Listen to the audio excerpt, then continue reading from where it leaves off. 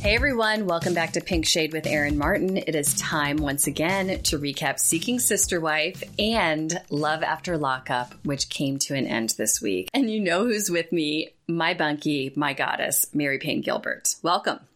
Hello. I cannot believe it's the end of Love After Lockup, Mary Payne. Well, it was quite traumatic for me because I didn't get to watch it live and then post in your Facebook group, which is my favorite thing. I was at a Watch What Crappens live show, which was super fun, but then I had the stress of coming home and trying to watch it, and then my DVR cut off. It's been quite a journey for me to get to get the whole thing, but the last 30 minutes that my DVR cut off, I watched on my computer, and I was kind of crying. So I'm not going to lie. Okay, I was really touched by the finale too. I'm like, what is wrong with me? I questioned everything in my life after watching it, and I watched it twice. So I've watched a full 4 hours of the finale. Yeah, I want to watch that last part again. That last 30 minutes, I want to watch it again since I had to watch it on my computer. I want to get it recorded on my DVR so I can really watch it on my TV so I can really feel the emotion. Really, you need to put some headphones on. You need to get in a dark room. You need to get your comfort blanket, but put on a Snuggie even. Yes, I could put on one of those mermaid tails. Yeah. Okay, but we're going to save that, you guys. We have to save that for the end because we have so much to talk about with Love After Lockup. Let's just bust out Seeking Sister Wife. This week, we only got to basically catch up with 3 couples. I mean, again, the Winders are nowhere to be found. They're still waiting for someone to reply to their want ad for a third sister side piece. So they're just sitting around waiting for for a fish in that puddle to come forth. But the Aldridges also have basically nothing going on. No. So they're excited because they're like, Jennifer's coming to visit. Jennifer's coming to visit. Now, my sidebar here is I think that Charisse is pregnant. She looks pregnant. Ah, okay. Yeah. I could bet that's true. Yeah, I'm just saying she doesn't look like maybe she could lose 6 pounds. She looks like she's pregnant. So they have this, discussion about Jennifer's coming and they're so excited. And then they say to the kids, something about get off the couch because what if she wants to sleep there? But then in the next shot, they go out to this weird treehouse in the forest where they make up this bed and they decide when Jennifer comes, they're going to put her in this treehouse away from the family, which I found to be very odd. And then they said they have 1 bathroom for 10 people. Yeah. Okay. Thank you for bringing that up. 1 bathroom for 10 people is a hard no. Full stop. I mean, I cannot even imagine what kind of life that is. 1 bathroom for 10 people. Now, the treehouse. Do you watch True Detective? Yes, I did. Okay. The treehouse to me was like every scene from True Detective season 1 and 3 where blood trace evidence is found. Yes. Yes, you expected it to be like season 1 where they had those little tiny sculptures made of tiny twigs. Yes. Yes. I was like, okay, and this is where things have happened. Things have happened in this treehouse because he's like, when we bought the property, we were thrilled to see a treehouse on it. And I'm like, and now you're putting your potential new sister wife in it. I mean, it was very cute the way they did it up, but I was like, you're making her sleep in a treehouse? Would you rather sleep in that treehouse on the Aldridge property or in Bernie's spare room? Bernie's spare room. I would go treehouse. I'm too afraid. First of all, I need to be close to some indoor plumbing and I need there to be a lock on the door. I would be in the woods before I would sleep in the same house as Bernie. Well, that's a good point. Yeah. You could push the dresser up against the door if Bernie was there. Okay, so the Aldridges, though, they're getting the treehouse ready. I think you might be right. Charisse might be pregnant. And they're just being generally rejected but hopeful. And they learn at the last minute before Jennifer comes from her, air quotes, brother, who's answering her texts, that she has suddenly been struck with appendicitis and needs to go to the hospital. Yeah, Paul sends her a note. It says, this is her brother, Paul. Jennifer's appendix has burst and she's in the hospital. Okay. Yeah. 2 more things about the Aldridges that I noticed. Upsetting enough about the 10 people in the 1 bathroom, but Vanessa, who I find to be the superstar of this trio, I just think she's so pretty. And she says that she feels a little jealous of Jennifer because she's younger. And then she says, and of course she's done some modeling. They show shots of her Instagram with just like what my kid does, like pouty duck face lips in a bathroom. Now, right. In like Target yoga pants, which no shade, I love them, but that's not a modeling shot. That's not a modeling career. So I found that very interesting. And then I found another thing interesting was they showed Charisse in the kitchen. That kitchen is like New York style apartment, tiny. I know. The kitchen and the bathroom. And then I have not noticed this until this week. I see the outside of the house and it looks like an airplane hangar. Yes, it does. But when they're inside the house, there appear to be windows. But when they show the outside of the house, it looks like a converted barn or garage. Right. It looks like a post-apocalyptic bunker, like where you're getting ready and storing cans up. Like it's. Mm-hmm. And when the zombies come, you run to the treehouse. Exactly. You have a lookout in the treehouse, and you have all the other wives holed up inside the bunker. It's crazy, but inside it does not look like that. I'm like, are they filming weird places that don't make sense? It's nothing about the Aldridges makes sense, and also they have no story. I mean, this chick is totally not coming. She's completely lying to them. It doesn't make sense since the beginning. The only time they're ever going to see her is when they saw her for those, that ice skating date in Niagara Falls. Yeah, they're 2 for 2. Yeah, exactly. All right. So speaking of rejected, let's talk about the McGees, Bernie and Paige, and Mandy and her daughter, Bree. Bree? Her name is Brandy. Not Mandy. Jeez, why can't I get that? You know what? I'm typing it in my notes now, and I might get it right next week, but I can't guarantee it. Why are you so disrespectful to Brandy? Brandy. Okay, so is her daughter's name Bree? It's Bree, B-R-E. Mm-hmm. Okay. So Bree is completely brainwashed. I do not understand why she is all for this. She is like the most positive person about this entire clusterfuck. It makes no sense. Yeah. I'm not totally sure they're not actors. I mean, bad actors. Right. Like, community theater, Brandon, Mississippi actors. But I'm not really, I don't know what the hell's happening here, but I don't buy it. It's just, I don't buy it either. It makes no sense. All right. So this is the day of the big date. Bernie is going to go out with Brandy. Now, first of all, they have burgers and they sit around eating and laughing about hilarious jokes like eating burgers upside down. And then the next day, Paige decides to take Brandy out to get their hair done. And those two stylists need to be our friends, by the way. Like, you go forth and do your journalistic duty and contact those two stylists at the salon. We need to know everything. Oh, I wrote it down. The salon is called Kasha, Kasha, and I've looked up the address. And Bernie says so Brandy says she's excited to finally get this alone time with Bernie, and Bernie says, "Yep, there's been some flirting and some giggling." Yeah, we're going to go out and see if that chemistry is real. Let's talk about their hairstyles, right? Because Paige nobody says anything about how she needs a full like stripping of the color and start over. Nobody says that. They just curl up what she's got. And then what? I can't Brandy, breathe. Hold on. I can't breathe. I'm going to have to pause this. They just curl up what she's got. That is like the best slogan for a salon ever. Like, come on in. We'll curl up what you got. I'm just saying they She's got roots that are longer than my actual hair.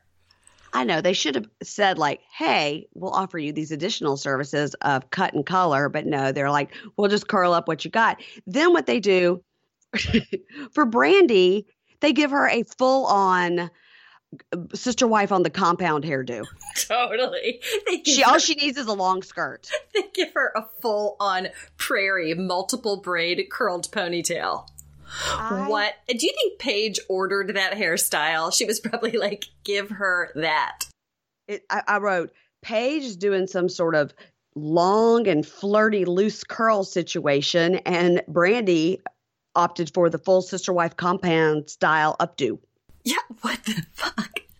And then I know, and then she's doing her makeup in the bedroom later. Well, first of all, as they're sitting in the salon, they're full on talking openly about like, I'm going on a date with your husband. How do you feel that I'm dating your husband? And these two stylists are not even making eye contact with one another. No, they're traumatized, and I can't wait to get in there and interview them. They are just looking down, just doing their prairie braids, just curling the gray roots. I mean, they don't even snicker. They don't laugh. They don't even have facial expressions. It's like they're in like North Korea doing hair. They're not allowed to say anything. Do you think they got paid like $100 per person to do it? Oh my God, they had to have gotten paid over and above. You know, because they agreed to appear on this and have their salon featured in this shit show. Yeah. Oh, I'm going to find out. I'm not kidding. Holy crap. Okay, so I've written down, we have to be friends with these stylists. Please, let's get them in our circle. So the date comes. Bernie's getting ready. Paige I would like to add, Paige is not jealous at all. Right. She keeps saying it over and over again. I'm not jealous at all. I feel great. You know, I'm surprised. You know, this day I was scared, but it's come and I'm really feeling positive. She looks like she's going to flip out. And of course she does later. Bernie and Paige awkwardly sit on the couch and wait for Brandy to come out, who it looks very pretty. She's ready for her date, even with her prairie dew. Well, you forgot he's going through his closet looking through his striped polo shirt collection. I know. Every polo shirt is striped, and he chooses a lovely orange one and cargo shorts. Oh my God. But I mean, we don't have any hope for Bernie. That's of course what he picks out. I mean, I would never think that he was going to make himself look good. There's nothing that you can do to Bernie to make him look decent. Well, Brandy comes out in her sheer muumuu and crop leggings and her fit flops. I liked it. I thought she looked good. I was like, good for you for making an effort. At least she didn't come out in like the tank top or something. Because Paige is just like constantly wearing the tank top or the t-shirt and jeans. I mean, that's fine. She's being filmed at home. That's what I'd be wearing too. But I was like, good for you, Brandy. You brought along a nice little flowy top. It is hot there. And he says, she's absolutely lovely. Yeah. And then he is so horny. I mean, he needs to be straight up hosed down in the front lawn. He's disgusting.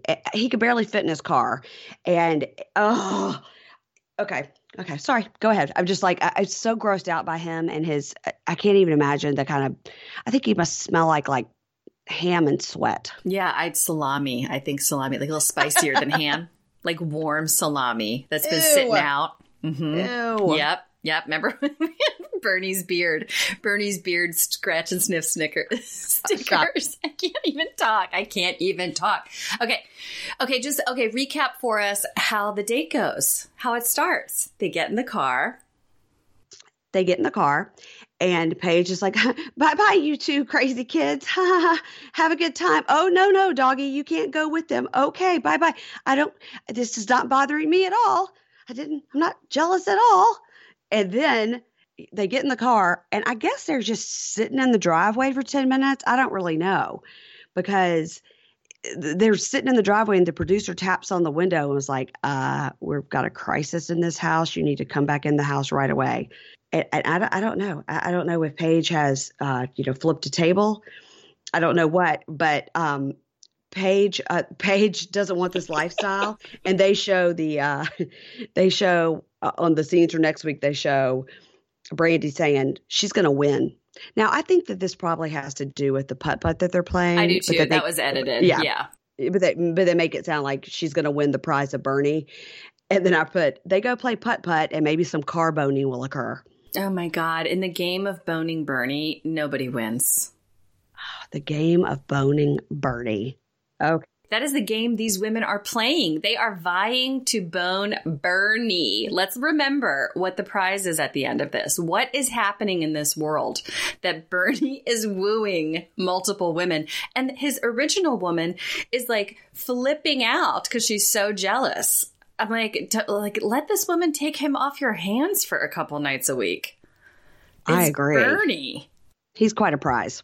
Jesus Christ. So what do you think actually happened in there? I was thinking the same thing. Did she like accost someone? Because if she was just crying, why would they want him to cut or, him to like really come in? The production team seems like kind of frightened. Like, I love when they break the fourth wall and they show some of the producers standing around and the cameras are just panning everywhere. And they were like in corners, like Blair Witch style, like just waiting. There was one woman just standing in the corner, like waiting to be called. Yeah, I think that probably they were filming them just sitting in the car talking for a while, like, hey, we're going to play putt-putt. And then she also says, Brandy also says at some point, like, I don't know what Paige's idea of intimacy is, but mine is intercourse. I was like, oh my God, girl, slow your roll. You've known them for like half a day. So I think that them standing in the driveway filming and Paige having to sit there and watch it is probably what pushed her right over the edge. So do we think that how long is Paige going to keep up this lie that she woke up one morning and God had spoken to her and told her she needed another sister wife? Because, I mean, we know this is a lie. We know that I think the whole impetus behind this, and we've learned their backstory about never getting a third wife because Paige always becomes jealous, is that she's just trying to find a way for him to legally cheat on her because she knows that he is not interested in being monogamous. Yeah, and what's interesting too is they're called to this, celestial life or whatever through the Bible. But did you notice when they sat down to eat their hilarious burgers that Brandy said, "Now, do y'all pray before you eat?" And it was like, "Oh yeah, okay." Like, if you're so into the Bible and the church, I mean, yes, the first thing you do before you eat is pray. Exactly. And they were all like, "Oh yeah, I guess we can." Yeah, I guess we can. And then Bernie was so excited to hold that prayer hand. She didn't. She was like, "Oh, hold hands." Hee. I know. Tee. And also they're in the situation where they're getting someone who is not even going to, let's use their terms, bear them a child. Nope. So, and that is the point too. I mean, yeah, Kermie and his like cult wives are crazy, but they actually are following the weird doctrine that we've heard about before, like trying to build their celestial family. Right. And same with the Aldridges. So at least, Yeah. I mean, it's really crazy that the show makes you think like, okay, well, I can get behind that. That's fine. Totally. Because when you get people like the McGee's or the Snowdens, you're like, no, these people just want a side piece. Exactly. I mean, sister side piece is the name of the game for these two. Absolutely. Now, Bernie is not going to be allowed to have his because we know Paige is straight up not okay with this. I mean, nothing is going to be okay from here on out. Correct? Correct. Yeah. So what do you think is going to happen to Brandy? Is she going to get forcibly kicked out of the house? Is Paige going to go ham on her when she comes home? Or is she going to pretend like everything's fine? Like, what do you predict? I think she's going to pretend like everything's fine and just go ham on Bernie. But I think we see that they do go on the date. They do. So, yeah. So I guess she just cries in the corner while the cameras follow them around. And he says, I hate to see her upset like this. Yeah. I was like, but I got to get to that mini golfing. Yeah, but I gotta get my intimacy on. Yeah. Oh my God. Oh, I cannot deal. Okay, speaking of intimacy, we have to move on to the Snowdens, and then we're going to head over to Love After Lockup. Okay. The Snowdens. I loved every minute of this week. Yeah. So this house is extremely nice that they're in. Like, I can't get over how nice this house is. Seriously. And how they afford. Like, it has a gate in the front. Like, it's nice. Yeah. They don't appreciate that Vanessa's a little bit messy. And the only time we see Vanessa at the beginning of the show is she is in her room trying to put her clothes away with children laying all over her clothes that she's trying to put away. Then next thing we see her appear in the kitchen with the baby who, oddly enough, is wearing a beret. I thought it was like a little sailor hat. Well, I think beret is funnier. They've always got an accessory on that kid. Yeah, so she's always with the kids. She's full-time nannying. Yeah, and Ashley and Dimitri are not even remotely touching or paying attention to their children until the next scene over, and we see Ashley has got the baby attached to her boob and is like walking around the kitchen. And I was like, well, Vanessa got a break there for a minute. Or when Ashley's holding one of the kids over the mixer and the iPhone is dangling over the mixer. I'm like, what? I feel like they've never taken care of these children and have just constantly had a rotating sister side piece doing it because they seem clueless, except for like the boob. Yeah, she needs to whip that out every now and then. So yeah, Vanessa is completely 100% the nanny. And her twin shows up, and so does her younger half-sister to call her out on it. Now, her younger half-sister doesn't so much. She actually talks about how she's jealous, blah, whatever. But Vanessa's twin, and what is her name? Her name is Adrienne. Adrienne, that's right. Adrienne. She comes, and she is like not having it. I loved her. Loved her. She's the hero. Straight up calls them a cult. I was like, yes. I'm like high-fiving her through time and space on that. Yeah. She keeps saying like, this is bizarre. It's disgusting. What is her choice and what is not her choice? And like, she's saying like, you can't choose what you want to eat and all this stuff. And then when she's explaining to her about the alkaline diet, she's like, can you just explain your cult? Exactly. I love that. I love that. Vanessa is sitting there defending her status as a sexless nanny, a housekeeper who's only allowed to eat broccoli, and the second priority for Dimitri. She's like, Ashley and I and the kids are all Dimitri's priority. It's like, okay, keep telling yourself that. And her sister is straight up like, yeah, explain your cult, please. Like, please tell me what the following points are in your life. And every point she makes is ones that we've all been talking about. It's like, what are you getting out of this, Vanessa? Yeah. And Adrienne says like, I'm asking these questions and you should also ask these questions. And I'm going to keep asking the questions every time I see a red flag. And I was like, yes, Adrienne is the voice of reason that we needed. Exactly. I mean, do you think that she will actually, since she is her twin and they do seem close, and you can tell, at least I could, Vanessa was kind of shaken up by this, by how hard she was coming at her. Do you think Vanessa is going to hear any of this and eventually say, yeah, this isn't for me? Or is this woman in it for the long haul? I mean, they have these weird cult Instagram accounts now, or like whatever you pointed out, these websites for lifestyle coaching or whatever the fuck they're doing. Ashley is glad to give you advice on any topic. She does not have to know. I mean, she could give you financial advice. She can give you Pampers advice. She can give you advice on your diet. She could give you advice on, trapeze school. It doesn't matter what you ask Ashley. She has the advice for you. Like beyond yeast related matters. You just name a topic. I mean, I don't know, Chinese philosophy. She's got it. Oh, my God. What is wrong with Vanessa? She seems like she comes from a grounded family. She seems like she's close with them. I mean, what is going on?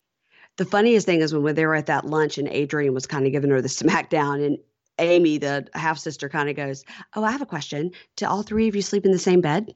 Yeah, I know. And Vanessa sounds like so offended. She's like, no, like that would be disgusting. You're sharing. We rotate. We rotate. We're not all about his member at once. We rotate his member. Disgusting. Dimitri's gross. I love that Dimitri seems scared though. Like I want Adrienne to scare the shit out of that perv. Dimitri says for at least 14 times especially when they're showing the stuff for next week, he's like, Adrienne isn't feeling it. He keeps saying she isn't feeling it. And then he'll look at Ashley and go, Adrienne's not feeling our lifestyle. She's not feeling it. I was like, we got it. She's not feeling it. You said it 106 times. Right. And for next week, the Winder Winders get a hit on their profile. So they're super pumped. And the Aldridges come up with the conclusion 5 weeks later that Jennifer has been catfishing them. And Bernie hopes for some carboning. And that's all I got. Yeah, that's about it. That's a wrap. And we're going to be recapping this next week, you guys. So Love After Lockup is over, but Mary Payne and I are going to be recapping Seeking Sister Wife going forward until it ends. And then we are going to pick up with 90 Day Fiancé Happily Ever After, which is premiering, let me check the calendar, April 28th. So all through April, we will recap Seeking Sister Wife until it ends. Now, I want to just also announce, though, on the podcast for you guys, we will be taking the week of March 25th off because I am getting the hell out of Eric and Leadaville, and I'm going south for spring break with my family. So we will be taking the last week in March off. You won't get a recap from us that week, but we will recap starting in April going forward every single week. And I want to make note that recaps from Mary Payne and I will be on Thursdays. all from here on out. So we're not going to do Wednesdays anymore. We need a little bit longer for my producer to get it, get these all cleaned up for you and ready to go.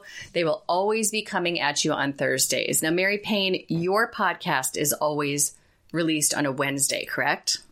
Yes, Wednesday at noon. Wednesday at noon. Okay, and mine will be Thursday. My recap with you will be Thursday at 1 a.m.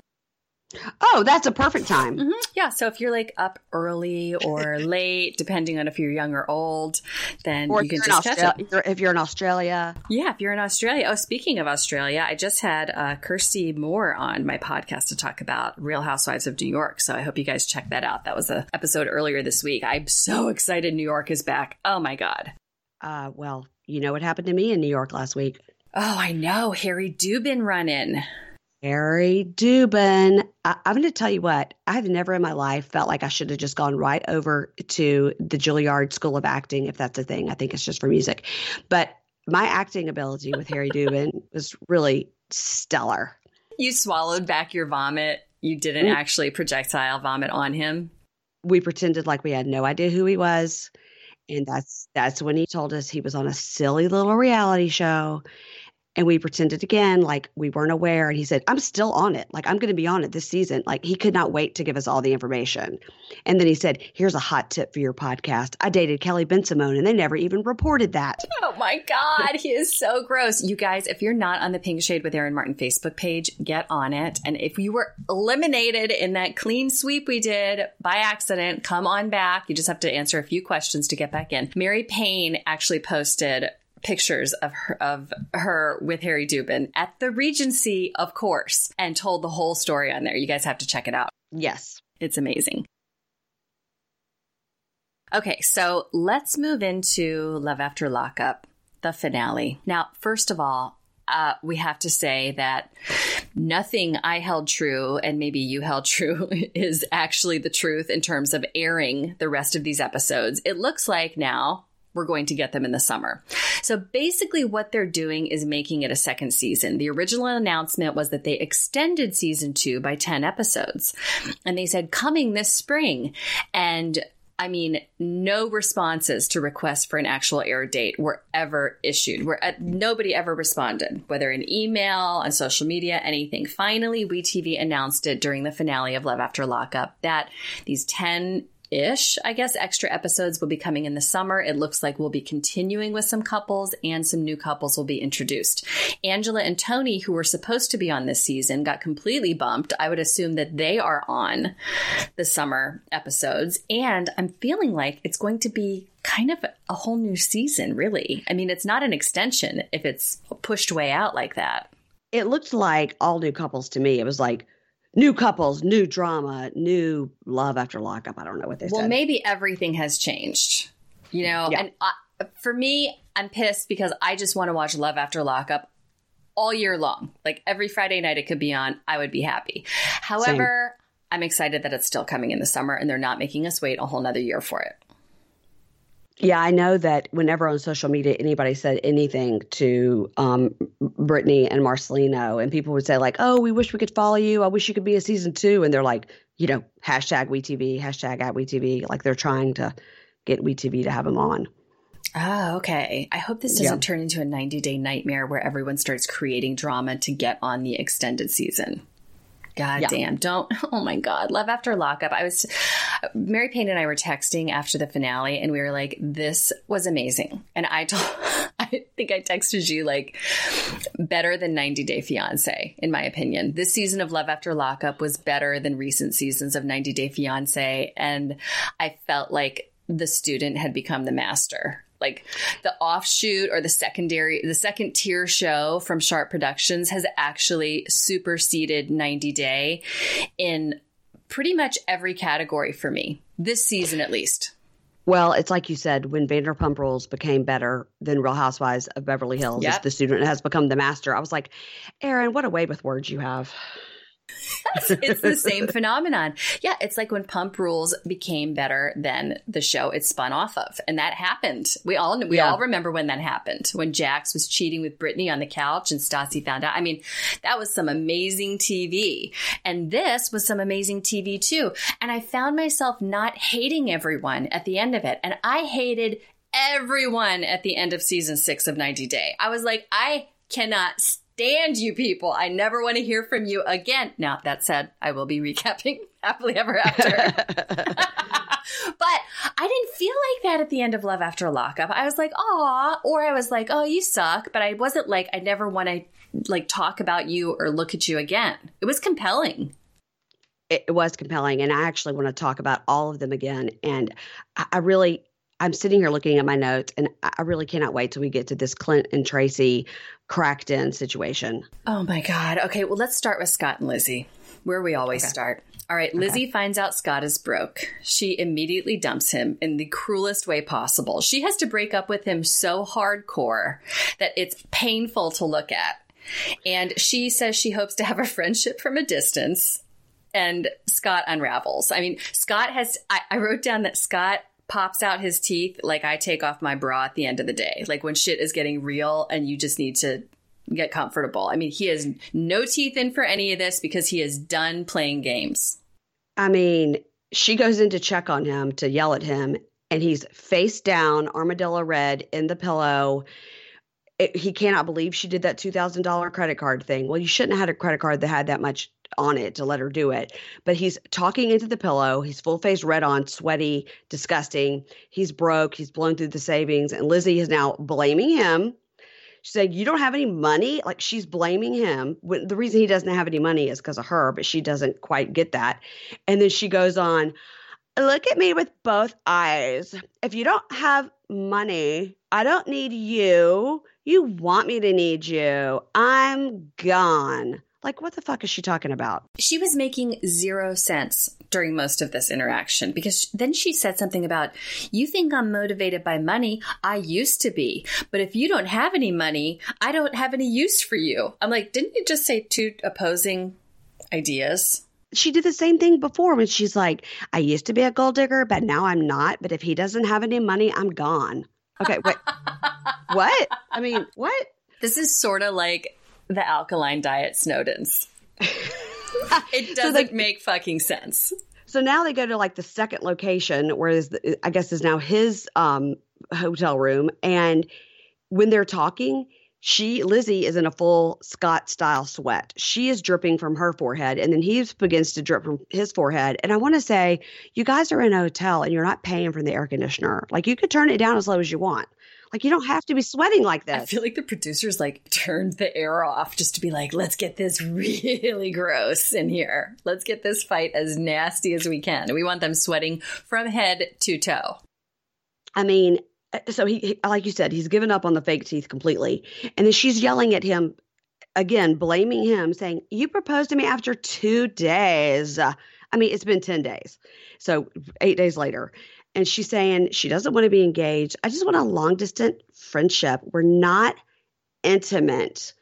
And then he starts crying, and he says he only loved 2 people in his life ever. And one of them was her. And then she's horrible. She's calmly, but still slurring, saying, I'm telling you, I'm not your woman anymore. Get the heck out. Wait, where are you going?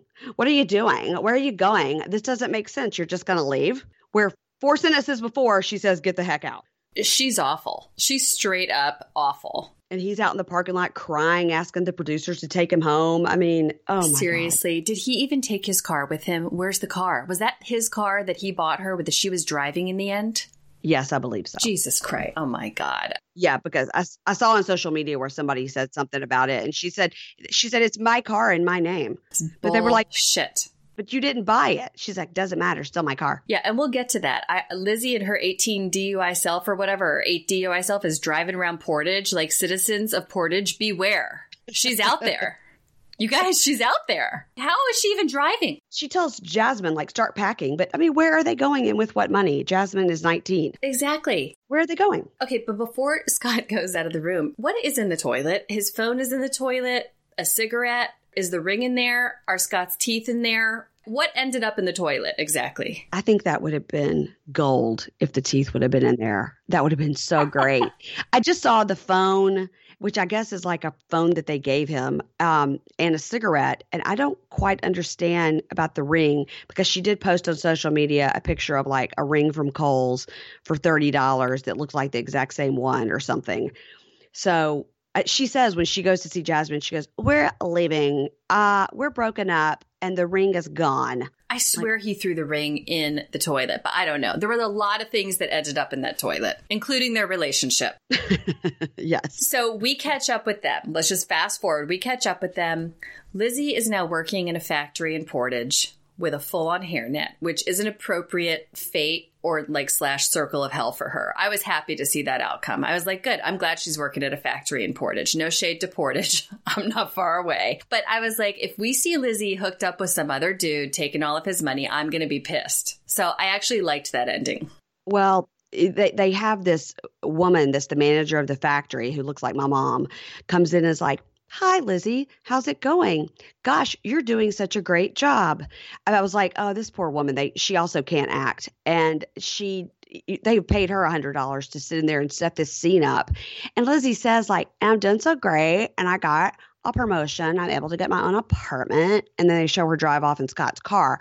But she says she's worked at the plastics factory like 2 weeks. So she's already gotten a promotion. And the timeline does not make sense. No, it doesn't make sense at all. It doesn't make sense at all. She says 1 week. Please, nothing about any of this makes sense. The only thing that was riveting about Scott and Lizzie's timeline on the show is that it was only 10 motherfucking crack days. I could not believe how short their timeline was compared to, like, say, Brittany and Marcelino's like 7 months.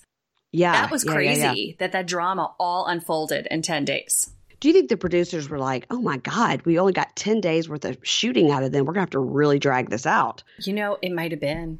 It might have been, but it didn't even feel dragged because they had something going on constantly. He was constantly buying her shit. She was spending his money. They were acting like imbeciles. They were going out. His credit card was getting rejected. Jasmine was voicing her concerns. I mean, there was a lot going on in those 10 days. There was a supermarket sweep of the 7-Eleven. Yeah, there's a supermarket. I want to go to that. I want to go to these places that they visited, and I want to talk to the employees. Yeah, I think you could show up at the plastics factory and put on a hairnet and get the scoop from the manager. I have no problem with that. You know what? The weather's getting nicer. Spring is coming. I can make a drive, and I have a license, so I can drive wherever I want in this state. Holy shit. Okay, so Scott is out of our great state, my great state of Wisconsin. He's back in Oxnard, California. He's working on his yard, and who do we see coming out to greet him? His new girlfriend, who he also doesn't have sex with, Jasmine. Right. She doesn't care about money, and he just enjoys her companionship. And Jasmine says, it's till death do us part. And she got a bike out of the deal because Scott picks up women at gas stations by offering them bikes from his garage, which is like not a Ted Bundy thing to do at all. That's what I thought. It was like, I have bicycles in my garage and you could just come pick out one. Oh, yeah, go to the back. Oh, there's one behind there. Keep walking. Oh, no, a little bit further. Thunk. It's over. Dateline. That is a Dateline backstory if I ever heard one. But you know what? Scott didn't murder her. He just wants companionship. She's bringing him towels for his sweaty yard work. She's bringing him a soda pop. They're happy as clams. And she says, till death do us part. P.S. She is beautiful. She's an upgrade from Lizzie. Oh, huge upgrade. And she's like, Lizzie, what she did to Scott should be a crime. And I'm like, okay, what are you doing? What you doing, Jasmine? Yeah. And then she says, till death do us part. And he was like, oh, okay, sure. And I wrote in here in all capital letters, why can't poor Scott just find a woman to bone? And then I said, oh, yeah, it's the teeth. Oh, my God. Well, if he didn't throw the other ones in the toilet, he could always pop those bad boys back in. I really hope he uses his earnings from this show to just get some good, solid veneers. I know. Someone should sponsor him. I mean, we know that Mama No Teeth set up a GoFundMe, and we also know that Mary Payne herself donated to it. I'm putting you on blast for that also. We know that you're a kind-hearted individual, but Scott, he doesn't even need a GoFundMe. I think someone would sponsor him. Like someone in California would be like, yeah, we'll do your teeth, because I feel like he is going to show up on another show at some point. He's great TV in a weird way. He's very vulnerable. I found myself feeling bad for him / being completely angry with him all of the time. Like I was invested in him. I mean, he would be a great before and after shot of the teeth. I mean, because the teeth are so jacked up. Oh my God. They're amazing. Okay, we have to talk about, speaking of teeth, Caitlin and Matt. Matt's tooth hole is not fixed anymore. It was never fixed. I think that that was wishful thinking on your part. I swear to God, someone posted on my page, they saw it too in one interview. Maybe it was just a flash and like the glare from one tooth covered the hole or something. It looked like the tooth hole was fixed. Okay, it's not fixed. He's still got a tooth hole. And he's still the world's biggest asshole. In or out of prison. Prison is his happy place, so he gets to be there for a little bit. He doesn't have to do all these responsible things. He doesn't have to be busy. He can be in prison. He doesn't have to be yeah, and they watch Matt on the screen, and Caitlin's talking to the mom about like how this is going to go. Like they're going to have a hearing, they're going to have bail and the whole thing, and then they go to the court and they just see him on the screen, and they were saying, he has 10 plus felony convictions and he poses a risk to the community. And the judge says, well, I see here that none of the convictions are for violence, but you did have one of them was a gun violation. So the bail is set at $7,500. And he looks at his lawyer like, what? I cannot believe that they would keep me in here. I mean, like he was stunned. He's stunned. He's stunned. And he kept saying to Caitlin, I'm going to make bail. They're not going to keep me in here. It's fine. It's fine. So I would like to say that we then, Caitlin hopes that her bailing him out will give him the incentive to move forward. And the mom says, I've never bailed him out, so I don't know. I was like, the mom is a savage. I love her. I love Mother Matt. I mean, I really, truly do. I'm hoping she's telling the truth there and not just acting for the cameras. I feel like she is telling the truth when she's like, I've never bailed him out, so I wouldn't know. I'm like, good for you. Because she sees this pattern and she knows that he is the only one who can help himself. She provides him a home. She washes his undies when he comes home, but she is not going to go the distance and keep supporting his mistakes. Mm-mm. So then we see Matt and he's driving and it says, Matt out of jail 6 days. This is, and he's driving. And now this is a very interesting thing that we saw here on the screen. And I don't know if everyone caught it, but I did. We see him entering Roy, home of Morgan Hicks. So now I'm wondering, who the hell is Morgan Hicks and why did the producers need to like stop on this sign? Roy, home of Morgan Hicks. Okay, well, I'll tell you. Roy is a girl who was in the Olympics in 2004 for riflery, and she's currently a full-time rifle coach at the University of Nebraska at Lincoln. And this has been #journalism by Mary Payne Gilbert. Wait, isn't Roy the name of the town? Roy, home of Morgan Hicks. They showed this huge sign. I saw that sign, but yes. I thought the town's name was Roy and like Morgan Hicks lived there. Right. He entered Roy, which is the home of Morgan Hicks. Okay. So now you know who Morgan Hicks is. Oh, this is Morgan Hicks, who's the rifle coach. I thought you said Roy is this rifle coach. I'm like, Roy's the name of the town. Mary Payne, I'm not an auditory learner. I need to read this. I need to read this journalism. So when you start your paper with the news, which this is the only news that I'm interested in, I will absolutely read it and understand. Okay. Well, the way I'm reading it is the way I wrote it. And so I'm just letting everybody know Morgan Hicks is an American hero who was in the Olympics in 2004 for riflery. If we were wondering specifically what that sign was about, now we know. Now we know. Okay. All right. So Matt, we know that he's been out of jail for 6 days and he has never come to see Caitlin, the person who posted his bail with the $750 because she had to pay 10% of the $7,500. And when he finally does, he walks into his mom's house. She's doing laundry. It's just an immature fiasco. Yeah. He says the reason he was in jail, he said, I kind of rented a car from someone and I had no knowledge that the car was stolen and it says so on my police report. So I think I got that beat. Okay, Tracy. Mm-hmm. All right. That makes a lot of sense. So he's been hanging out at Sam's, which unfortunately we don't get to see Sam's smoke-filled home.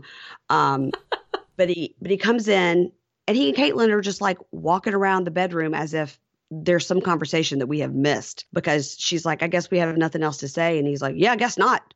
I was like, why are you mad at her? Yeah, I know. I don't get it. And then when she's leaving, she says something before she goes into, "You never loved me. I think you just woke up one day and all your feelings went away." She says something about like the other girl you're fucking or the other girl you're sleeping with. Did you catch that?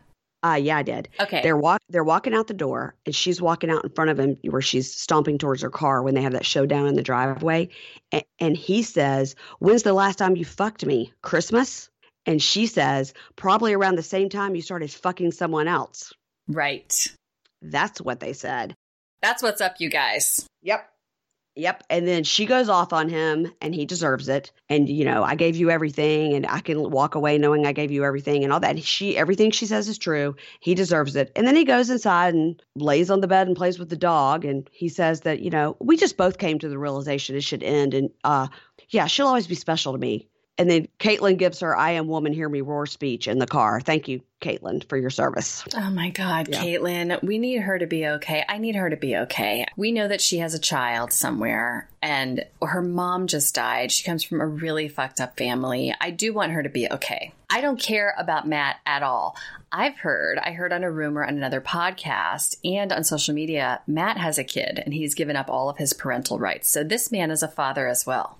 Like recently, or he has a kid from like years ago? Years ago, allegedly. I don't know if this is true, but this is what's being reported in our news world. And it sounds like his mother didn't step in, but regrets that. I heard this on, where did I hear that? Oh, Reality Cray Cray podcast. Shout out Kim and Kyle. They were talking about getting a message from someone with this information from Matt's mom's Facebook, I think. I might be getting that wrong. Go listen to the Reality Cray Cray podcast. It's really good. They recap Love After Lockup, 90 Day, everything that we love. And yeah, it sounds like he had a kid. He gave up all of his parental rights, and his mom wishes she had adopted him when she could, but she didn't. And I think that child, I don't know if it's a son or a daughter, is with his or her mother. And Matt has no interaction with his own child. It's really sad. If this is true, I don't know. I may be spewing lies, that I'm hearing 10th hand at this point, but it's a really sad, messed up situation. Matt is never going to be okay. Matt's happy place is prison. Let's just say it. I mean, he loves it there. He doesn't like having the responsibilities of breathing and dressing himself. Yeah. And then we see, at the end, when we'll get to it, that, he's living with a new girlfriend, like, shocker. Yep. Okay. So the sweetest, I think, scenes in the entire episode were Brittany and Marcelino's wedding. I agree. I cannot believe that they have melted my cold black coal little chunk of a heart. I felt the same way. I mean, I wrote down, okay, Giovanni is a sweetie pie. He eats cake like I wish I could eat cake. So cute. He is my spirit animal eating that cake. This wedding was amazing. It felt like a real wedding. They have a group of friends and family who seem legitimate around them, not just like weird props, like a lot of the 90-day weddings. It had me questioning everything I've ever held true in my life on the show, and I wrote down, why am I crying? Yeah, so Brittany has 4 sisters, she says? Yeah, and I think 3 of them came, and her stepdad. There were a lot of people there. Yeah. She said she ran away when she was 12, so she didn't get to know them. Right. But I have to tell you that, once again, Sharp Entertainment, the cinematography was on point when they did that slow-mo thing when Amanda is walking towards the camera with her bridesmaids behind her. And then Marcelino, too, with his crew. It was like Reservoir Prison Dogs. Yes. He says, Marcelino, oh my God. So Marcelino says, I got my groomsmen looking like Murderer's Row. I got my brother coming in from Florida. And I got my cousin, J. Cat Killer, and Gabriel. I love it. And, okay, there's nothing better in my life than when I heard Brittany in the bridesmaids, like getting ready room, saying Bunky. She was like, Bunky, can you believe it? I'm getting married. And I was like, my heart is glowing right now. I know. We forgot to say that beforehand, she goes to Amanda's house that was very odd and empty. Oh, yeah, that's right. That was weird and forced. Yeah, and Amanda's like sitting on the porch, like just like Caitlin was in this episode, like angrily smoking a cigarette and giving her, spouting off, this is terrible, blah, blah, blah. Amanda's like, I guess this is what she wants. I mean, she comes off as a total bitter Betty.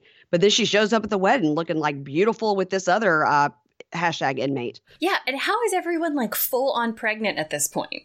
Like everyone's like about to give birth all of a sudden. I'm like, how many months has this been? And then Brittany says something about like 7 months ago, I was wearing prison blues and now look at me. I'm like, so it's been 7 months? I guess so. Like you said, we had Lizzie and Scott 10 days and then they filmed these people over 7 months. I mean, that's, yeah. They've been through national holidays and seasons together. Yeah. Not 4 full seasons, but just a couple of seasons. Just a couple of seasons. Well, Las Vegas, they've been through one, basically. But I'm sure they have air conditioning, unlike Colty, which is good. So, yeah, they get married. It's beautiful. Marcelino has this cheesy rhyme vows. I mean, like, you know what? Good for him.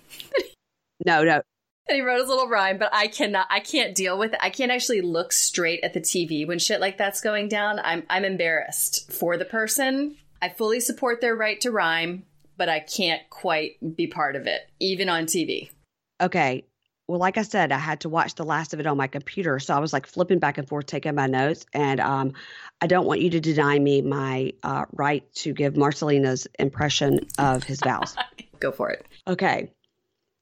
I think this is going to be my best impression ever. He says, "You touched me and began to put back together a broken man. First, your words touched my heart. You delicately placed passion into the desolate senses that narrated the story of my life. Then your fingers touched mine, and with our frequency confirmed, your eyes touched my soul. So this I know, from now until the day I go, I'm going to stay with you until we're gray and old." Thank you. Thank you. Oh Thank you. Thank you. I don't have any idea what the hell any of that means. That's amazing. But I wrote it down verbatim. I would love that on a plaque. I would love that hanging behind me in my office as I podcast, just buoying my spirit every day as I record. That is some amazing rhyming. I mean, that none of it makes sense, which is why it's incredible. Your fingers touched mine and our frequency was confirmed. What? Yep. Your eyes touched my soul. I always love when the eyes touch something. It's always such a grotesque image. But by the way, I taught creative writing for 13 years, and I read many a poem like this and graded it and had to write feedback on them. And Marcelino, we won't grade his with a rubric, but I do have to say I'm a big fan of nonsensical bullshit like this on my TV screen. Yeah, I mean, their wedding was the best one we've seen on any 90 Day Fiancé or anything. It looked the most classy. People's outfit matched. Even Marcelino's dad wore his best red T-shirt to go with his dreadlocks. Yep. There was a violinist. Yes. What? That was a little bit goth. I liked it. Right. And, Bunky catches the bouquet. Bunky catches the bouquet. There's cake. I mean, it was amazing. There was good lighting also. Never is there good lighting at a 90-day wedding. Never. Everybody looked great. Everybody looked great. It seemed like they were really in love. I completely have turned around since the beginning. I'm no longer calling Marcelino a serial killer. And I just couldn't believe it. I would like to know more about Brittany's dad, though, because... Was that her stepdad? I thought maybe. I wrote down her biological dad is coming. That's what I wrote down. He was wonderful. I thought it was her stepdad. I don't know. You guys tell us. Who was he? I thought his scenes with her were wonderful. Yeah, but she says both of her parents were alcoholics growing up. As we know, we've heard those stories. She left home when she was 12. There were more sad times than happy times. So it seems like maybe he's trying to, pull it together and be a father that he never was. But, all I could think about was he has bad teeth and where are the dentists that we need on these shows? I just love it. I just loved him. How he was like so supportive. I don't know, man. What is happening to me? Maybe I was having a full premenopausal moment during all of these scenes, but I was loving all of it. I was like, this is amazing. I have never seen something this heartwarming since the days of, who was it? Amy and Dan or Amy and David on early 90 Day. Oh, she was from South Africa. I loved them. Her. Yes. I loved her. Yes. It felt like that, where the families came together. Yeah, they had speed bumps.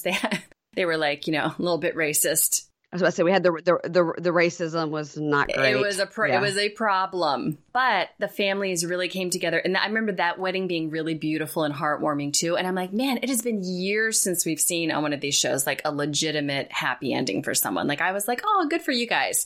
Okay.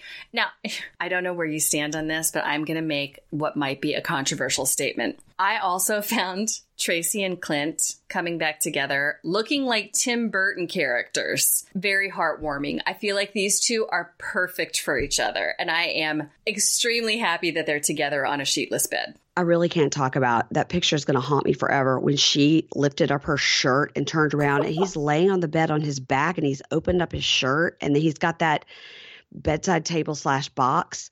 And I mean, he knew she was coming home and he couldn't even like make up the bed. I mean, I don't know. Now listen, that's the least of their worries. Okay, you're right. That is the least of their worries. I mean, sheets on a bed is so far down on their list. That is not even close to all the things that they need to fix in their lives. But I mean, this is the most fucked up situation that I am rooting for ever. Yeah, she's on that bus and she's like changing clothes and airing out her armpits. And the people on the bus are turning around trying to see like, why is this person being filmed? And she's, listen, I'm all for weight loss. Go for it, girl.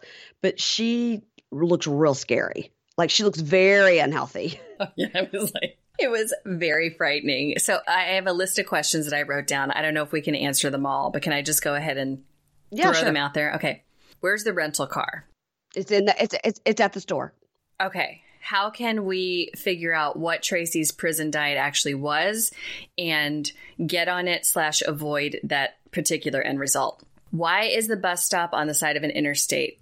Can we make a field trip to Family Clint's meat market to eat roast beef together? Is Clint allowed to use the meat slicer there? If so, who is his helper?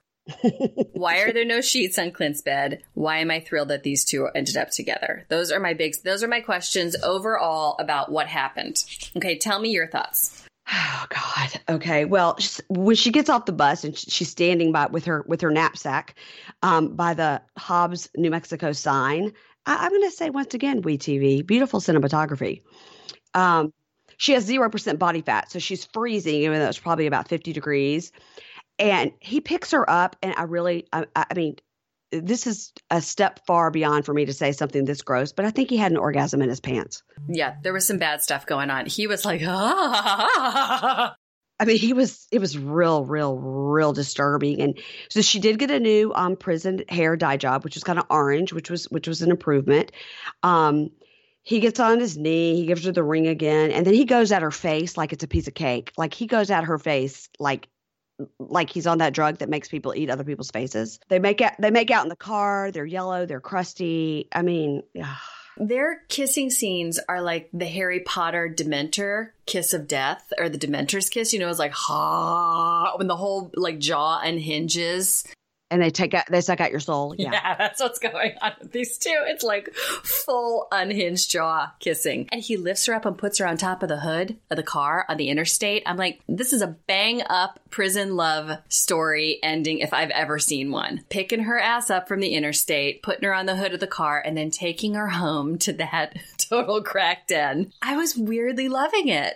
I'm concerned about you because when that whole situation where they're in the bedroom and you could see the giant pill bottle with what appears to be cut up straws and things on the side of the bed, and she turns around and she's lifting her shirt up and you can see him laying on his back with his shirt open. I don't know.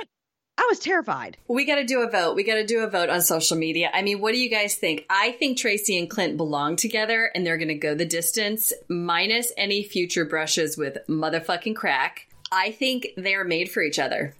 Yeah, I mean, when they're in the car, she's like, was your parents mad? I mean, he was like, oh, they'll come around. They'll come around.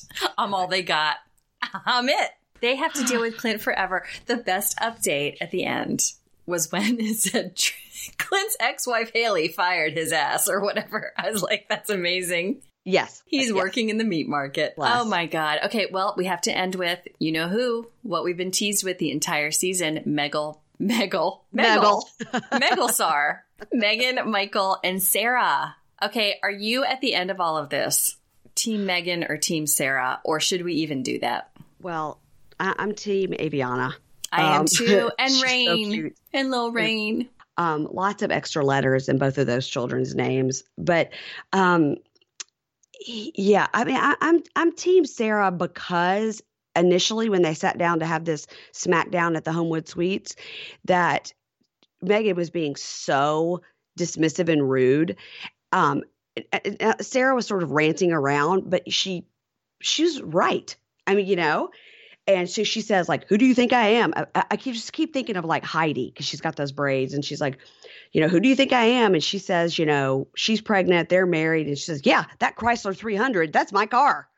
And Sarah's right. Megan is the side bitch who got played. She is the mistress. I mean, everything she's saying is right.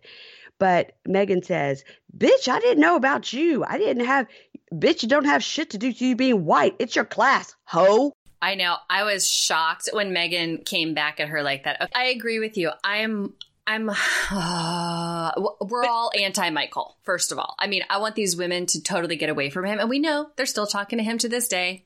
Sucks for them. They're making bad decisions. Now, Sarah has to. She's a parent with him. Megan does not. Apparently, she's still making bad decisions. But backing up to this scene, a lot of people were conflicted over this. It was like everyone was all over the place because Sarah did come at her kind of crazy at the beginning. But I was like, you know what? She's pregnant. Her husband has been cheating on her with this other chick who she's about to meet for the first time. She's carrying his baby. He's back in prison.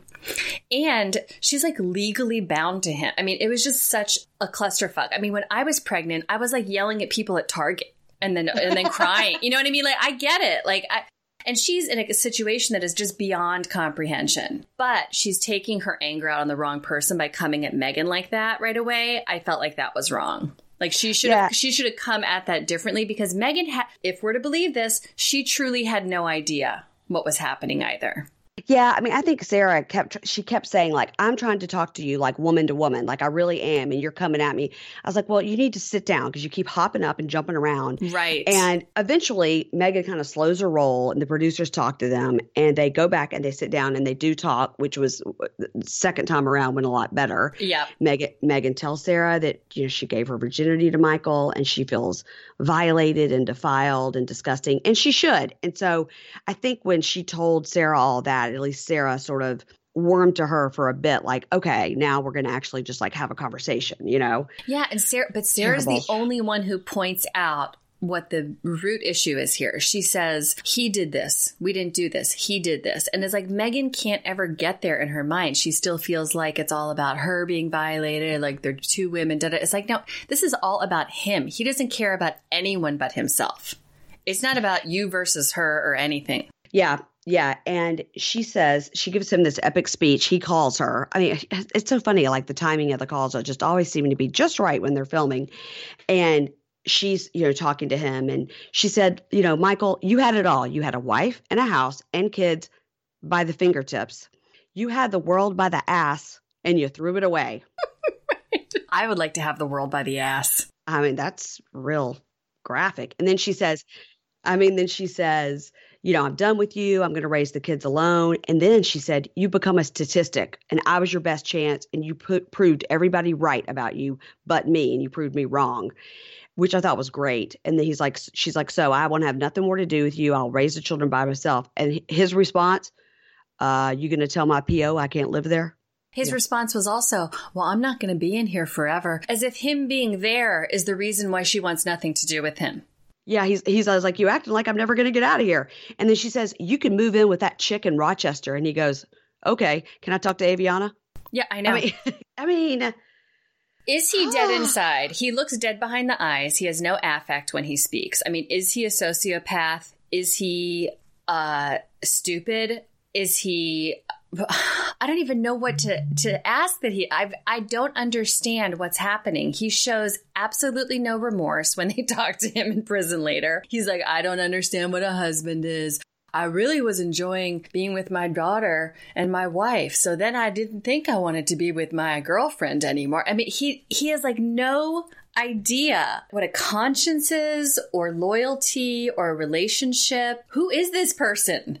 I mean, Sarah said I was married to a stranger, but, Megan says after she's talking to her dad, who was another hero, she says, Michael infiltrated himself into my life and he did it so sinister. And these people and their words. So she, when he calls her, she says, are you married for real? And he says, I ain't trying to have this conversation right now. Not the right time to talk about it. And she's like, what? Like, I've got a camera here. It is the exact right time. I've got my business casual on. Again, we need to talk about this. She is always ready for a secretarial job. She is always ready for admin. Absolutely. His only response to everyone is, I'm not trying to have this conversation. I'm not trying to answer that question. I mean, but we, on the video call from prison that we get with Michael, I think that we finally get what his specific plan was. So his specific plan was this. He never knew anybody who was a good husband, so he doesn't know what a husband is. He never knew anybody that was a good wife. He doesn't know what a wife is. He was planning to be with Megan all along. But once he got out and he saw how his child liked having two parents, he changed his mind, but then it was too late because he already took Megan's virginity. And he's sorry for what happened with Megan, and he still loves her. And he's sorry for what he did to Sarah and their children. And he hopes one day they could be like they were when they first met, and he still loves her too. So next season on Seeking Sister Wife, we have Michael and Megan and Sarah. Seriously, because all three of these people are still in some kind of throuple relationship. And I feel like we are going to see them somewhere in these 10 extra episodes that air this summer. I predict it. Yeah, because on social media, Sarah has been doing a lot of posting like, you know, like he is the father of my children and all this stuff. And I mean, Sarah has been posting that. Sorry. Yeah, Sarah's been posting like, and then he's been posting pictures of him and the kids. And then, you know, because I am a journalist, I have now started following Michael's sister, who is quite a dancer. No kidding. Yeah. She's also really, really cute. She's really fun on social media. But don't you feel like Father Megan should be included? If they are included in these 10 extra episodes this summer, Father Megan needs to be in 90% of them. He is the MVP. Yeah, Donnie's bringing it. He said, I'm not going to say I told you so, but I did my due diligence as a father towards you. And then he hugs her and he's really sweet. But, you know, he's like, you know what you happened with a snake? You chopped the head off. I loved him. I love him. He was everything I needed a father figure to be in that moment. I mean, God, watching this unfold, how can these women even be talking to him for any reason? Because, okay, it went down in their real lives, as we saw on the camera. But now watching it back and watching what Michael's saying to the cameras and watching that whole thing in Niagara Falls and then watching him come home to Sarah. I mean, both of these women have now watched the show. How can they possibly be talking to him now? That's insane. Yeah, I don't know how they are in their mind making it okay. Like I don't how they're justifying it. I don't know. It's so fucked up. And he's out of prison again. Yeah, he's out of prison. He's the real Millie at something. And his sister was running his Instagram and saying like, if you get 50 more real Millie followers, you know, I'll follow you back. Or for the 50th follower, I'm going to follow you back. I'm like, that's not a prize. So for number 50 who follows me, I'm going to follow you back. That's the prize. That's the prize. No. I'd rather have a prison pie. Yeah, either kind. Ooh. Well, Mary Payne, I love recapping Love After Lockup with you. We're definitely going to pick it up again when it comes back. And of course, 90 Day Happily Ever After is coming back April 28th. We're going to see some familiar faces on that. I think we're going to see Colt and Larissa. I think we're going to see John and Rachel. What are we going to see with Colt and Larissa? Larissa's got a new boyfriend and Colt is hanging out with hookers. I mean, no, they did all the filming before that bullshit happened. So we're going to see the dissolution of their marriage that we mostly followed on Instagram. Oh my gosh. Yeah. Okay. Well, I don't know. Bring me back, you know, my boyfriend Jonathan and Fernanda. I like to look at them. They're pretty. Oh my God. Bring me back some Angela and some Michael. All I need in my life is Angela and Michael. I mean, Michael, you will not wear my damn ass president's hat. Not today. Michael, you're coming to America. Donald Trump, I coming to see you. And then, Family Chantel is back with tasers. What? No, wait. Who gets tased? So Pedro's going to get tased. You know what? Actually, I bet River's going to get tased because Pedro can throw down, as we saw. Wait. Was there a preview where there was tasers and I missed it? Oh, yeah. There's a preview with tasers. Mother Chantel is saying, next time, if something goes sideways at dinner, we're going to have this with us. And she pulls out a motherfucking taser. Okay, here's what I imagine. In my mind, I imagine Mother Chantel pulling out the taser and like flinging it towards somebody like Wonder Woman style. And right when she does that, her tiny hat flies off her head. I want to see another weave being brandished at some point. That's all I ask for. Whose hair is this? Whose hair? I got somebody's hair. Does it matter? It's TV gold. It doesn't matter whose hair it is. The harvesting of the American dollar is coming back. I mean, no one be trusting the Pedro. It's going to be amazing / infuriating all over again. And we're going to be covering it. But you guys, until then, we are going to be covering Seeking Sister Wife. Remember, last week of March we'll be off, but we'll be coming back after that. And Mary Payne, tell us all about who's coming on your podcast, Payne in the Pod, before we go. Okay, this week, so on the 13th, I will have Broken Heart. So I was in New York and I got to interview the 2 girls from Glamour magazine that did that podcast, Broken Hearts, about the 6 Black children that were adopted by the white lesbian couple. And then they were horribly abused. I mean, it turns out, you find out, obviously, horribly abused and like driven off that cliff. So that was so incredible to meet them in person. They were actual # journalists. And, they were just, they were just unbelievable. And then on the 20th, I have coming out an interview with Erica Kelly of Southern Fried True Crime. So those are the next couple of weeks of what I've got coming up. That's amazing. You were in New York to interview the Broken Hearts podcasters, right? And that's when you had the Harry Dubin run-in? Yes. I was supposed to be on Amy Phillips' show, but for people that listened to know that she had laryngitis last week. Yes. So it's terrible. So I'm going to have to go back to do that, which is fine. But yes, that's where I had the Harry Dubin run-in. We were there, me and my friend Ingrid were there for 36 hours, and we made the best of it. We also saw Woody Allen at the Polo Bar. That's right. That's right. Oh, my God. Tell us where we can find you on social media.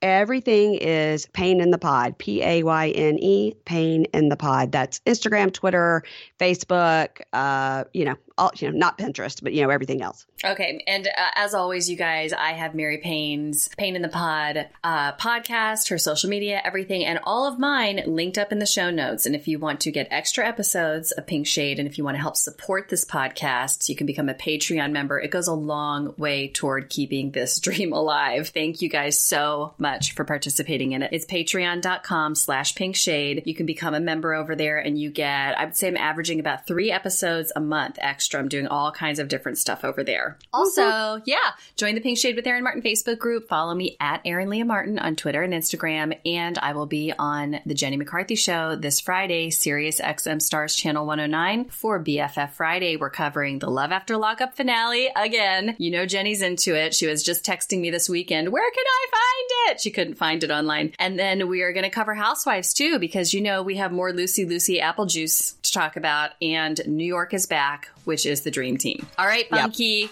my goddess, until next week. Okay, thank you, Erin.